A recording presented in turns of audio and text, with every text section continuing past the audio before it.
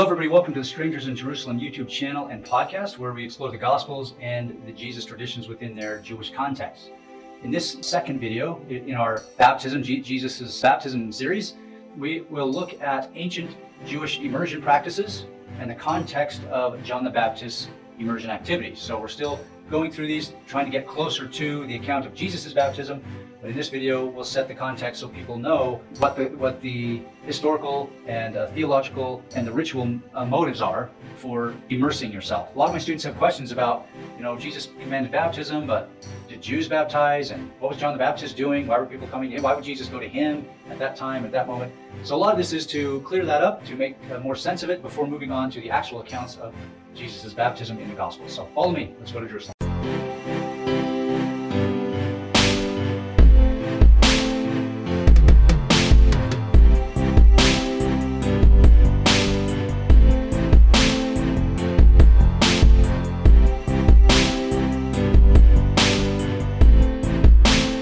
Okay, so let's first look at maybe John the Baptist. Let's reverse it. I know in the intro part I said we're going to look at the context of Jewish immersion, and then we'll look at John the Baptist. But let's first look at John the Baptist, what he's doing, what it seems to be his concern and his role in all of this, these activities, and then we'll zoom out and compare John the Baptist to what other people are doing and saying about the ancient Jewish ritual of immersion. The author of Mark indicates that people from the entire region sought out John for immersion. This is in Mark 1:5.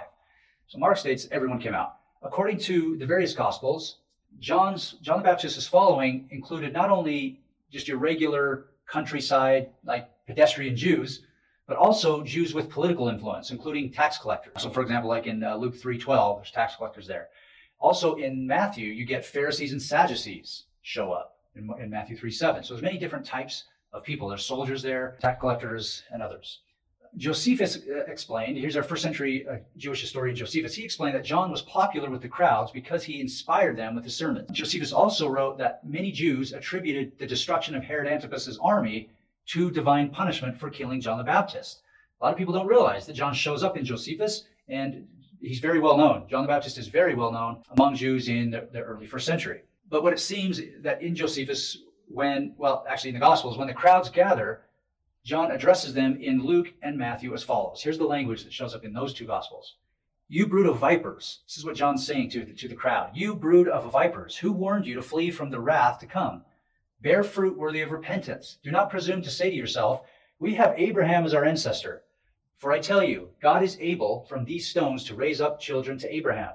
Even now the axe is lying at the root of the trees. Every tree, therefore, that does not bear good fruit is cut down and thrown into the fire.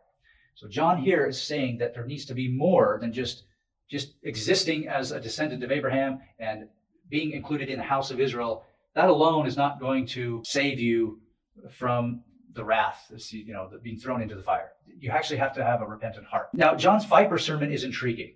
The typical assumption is that John is criticizing his audience. But notice that in Luke, John the Baptist addresses not just the Pharisees and Sadducees, but he addresses the entire crowd who came out to be baptized by him. That's Luke 3:7. In the other Gospels, like in Matthew, it makes sense in a superficial level that John would turn to some of the leaders like Sadducees or Pharisees and blast them, call them vipers.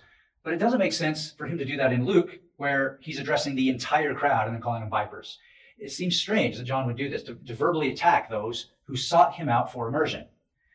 In an attempt to explain John's seemingly strange use of language, one well-known evangelical scholar, Craig Evans, he's written many, many books, well-known evangelical scholar at Houston Baptist University, he claimed that because John was popular with the multitudes and a threat to Herod Antipas, quote, it is likely that John's harsh criticism was originally uttered against Israel's rulers rather than against the people themselves. Now, the question I have is, so Craig Evans says that this is a harsh criticism, but based on a closer reading of the text, John's sermon does not appear to have been a harsh criticism, but a planned speech relating to repentance and judgment, specifically intended for an audience eager to accept his baptism.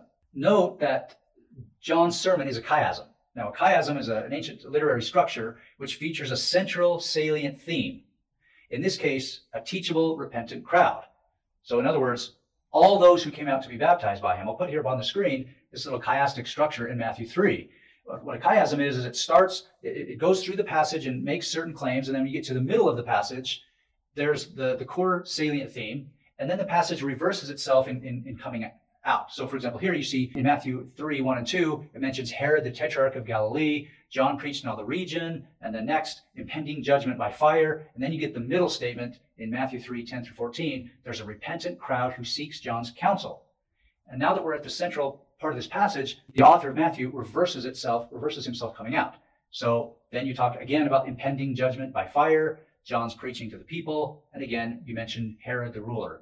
Hopefully, if you're getting this in a podcast, you can't really see that, but go to the YouTube version. So that's how we know that this structure, what John is doing, he is addressing a crowd that specifically is there to repent, because they're asking John, a lot of the crowd are asking John how they can do this to best repent. Also, John's usage of the word viper in relation to repentance and imminent judgment parallels symbolic passages in Isaiah and Jeremiah.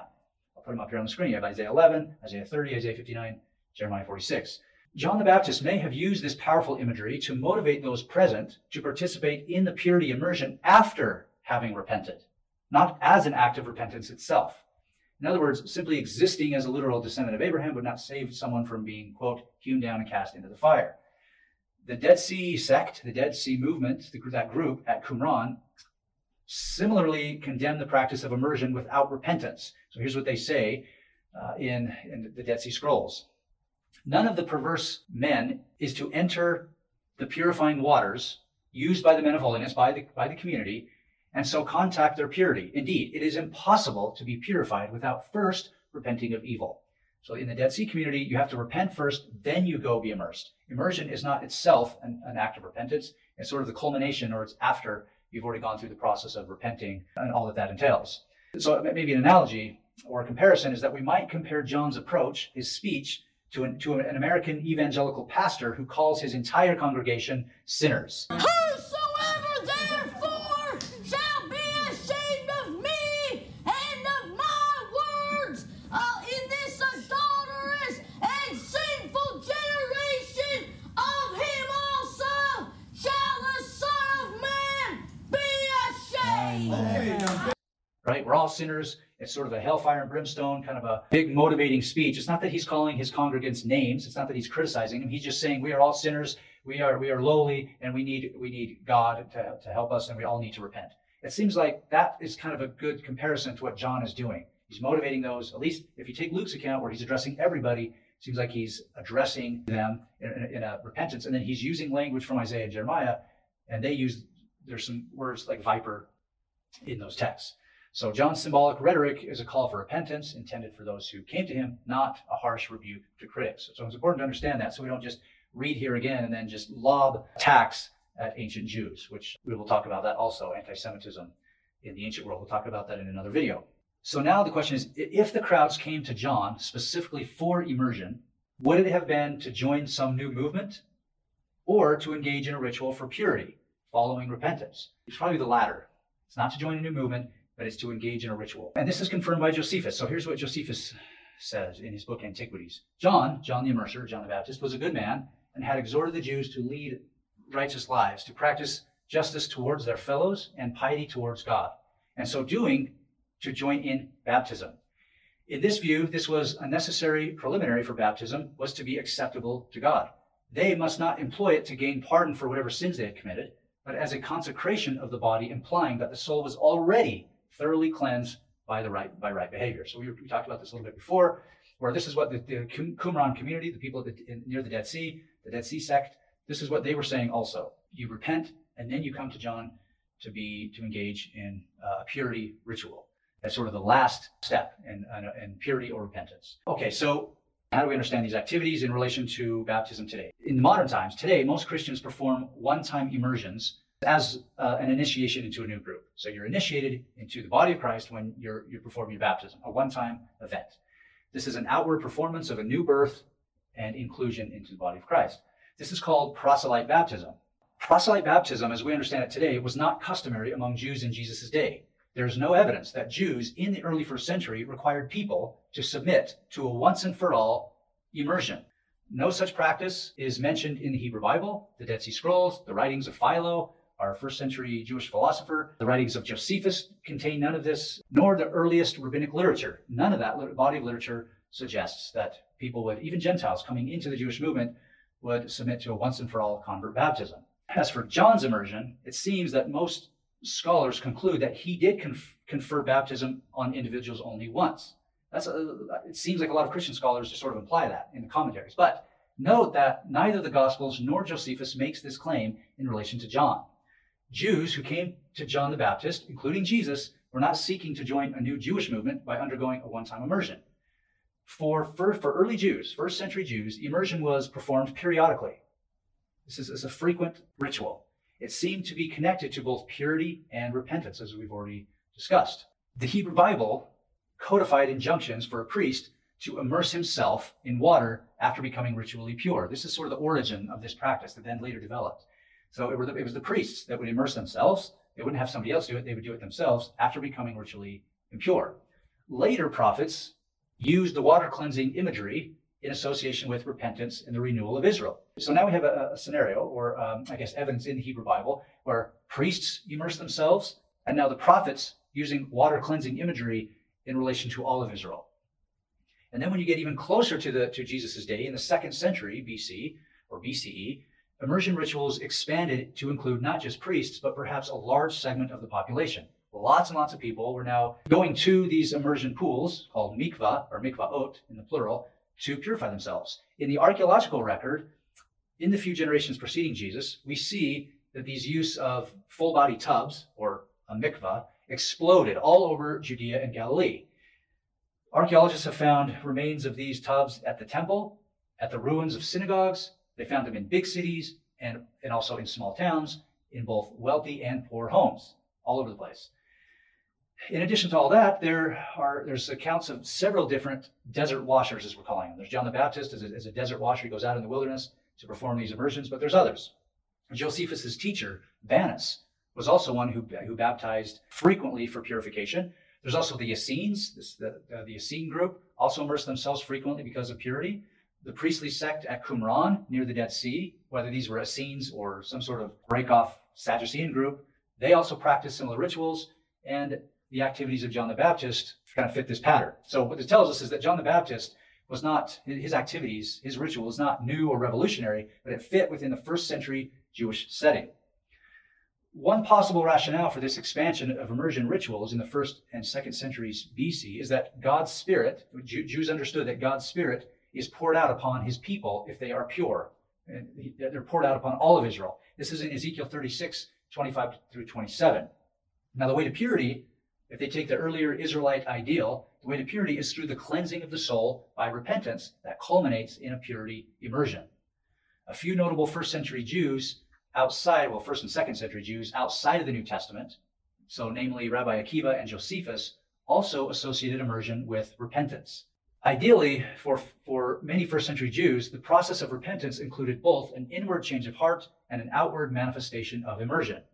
When Jews approached John to be immersed, they did so as an act of repentance. It says in Acts 19, 3 through 4.